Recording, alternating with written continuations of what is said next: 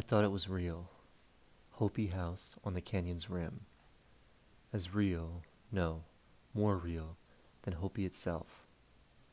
When I was a child, when we took the Super Chief in the snow, when I first got a glimpse of what I would desire, ladder leaning to an opening in roof or wall, the imagined West.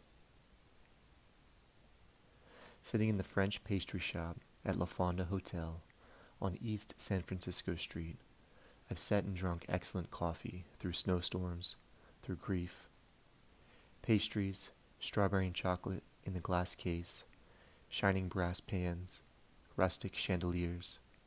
So many interiors where I felt at peace were designed by the same architect. Do you remember that time? Your first driving to the rim as dusk fell out of Flagstaff. Songs on the AM radio seemed to choreograph our mood. Barely enough daylight left to get there in time for a glimpse.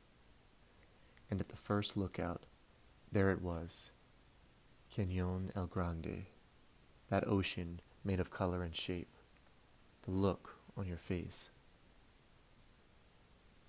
I saw it when I wasn't even 12, that place with eagle dancers in the light snow, outside the false pueblo.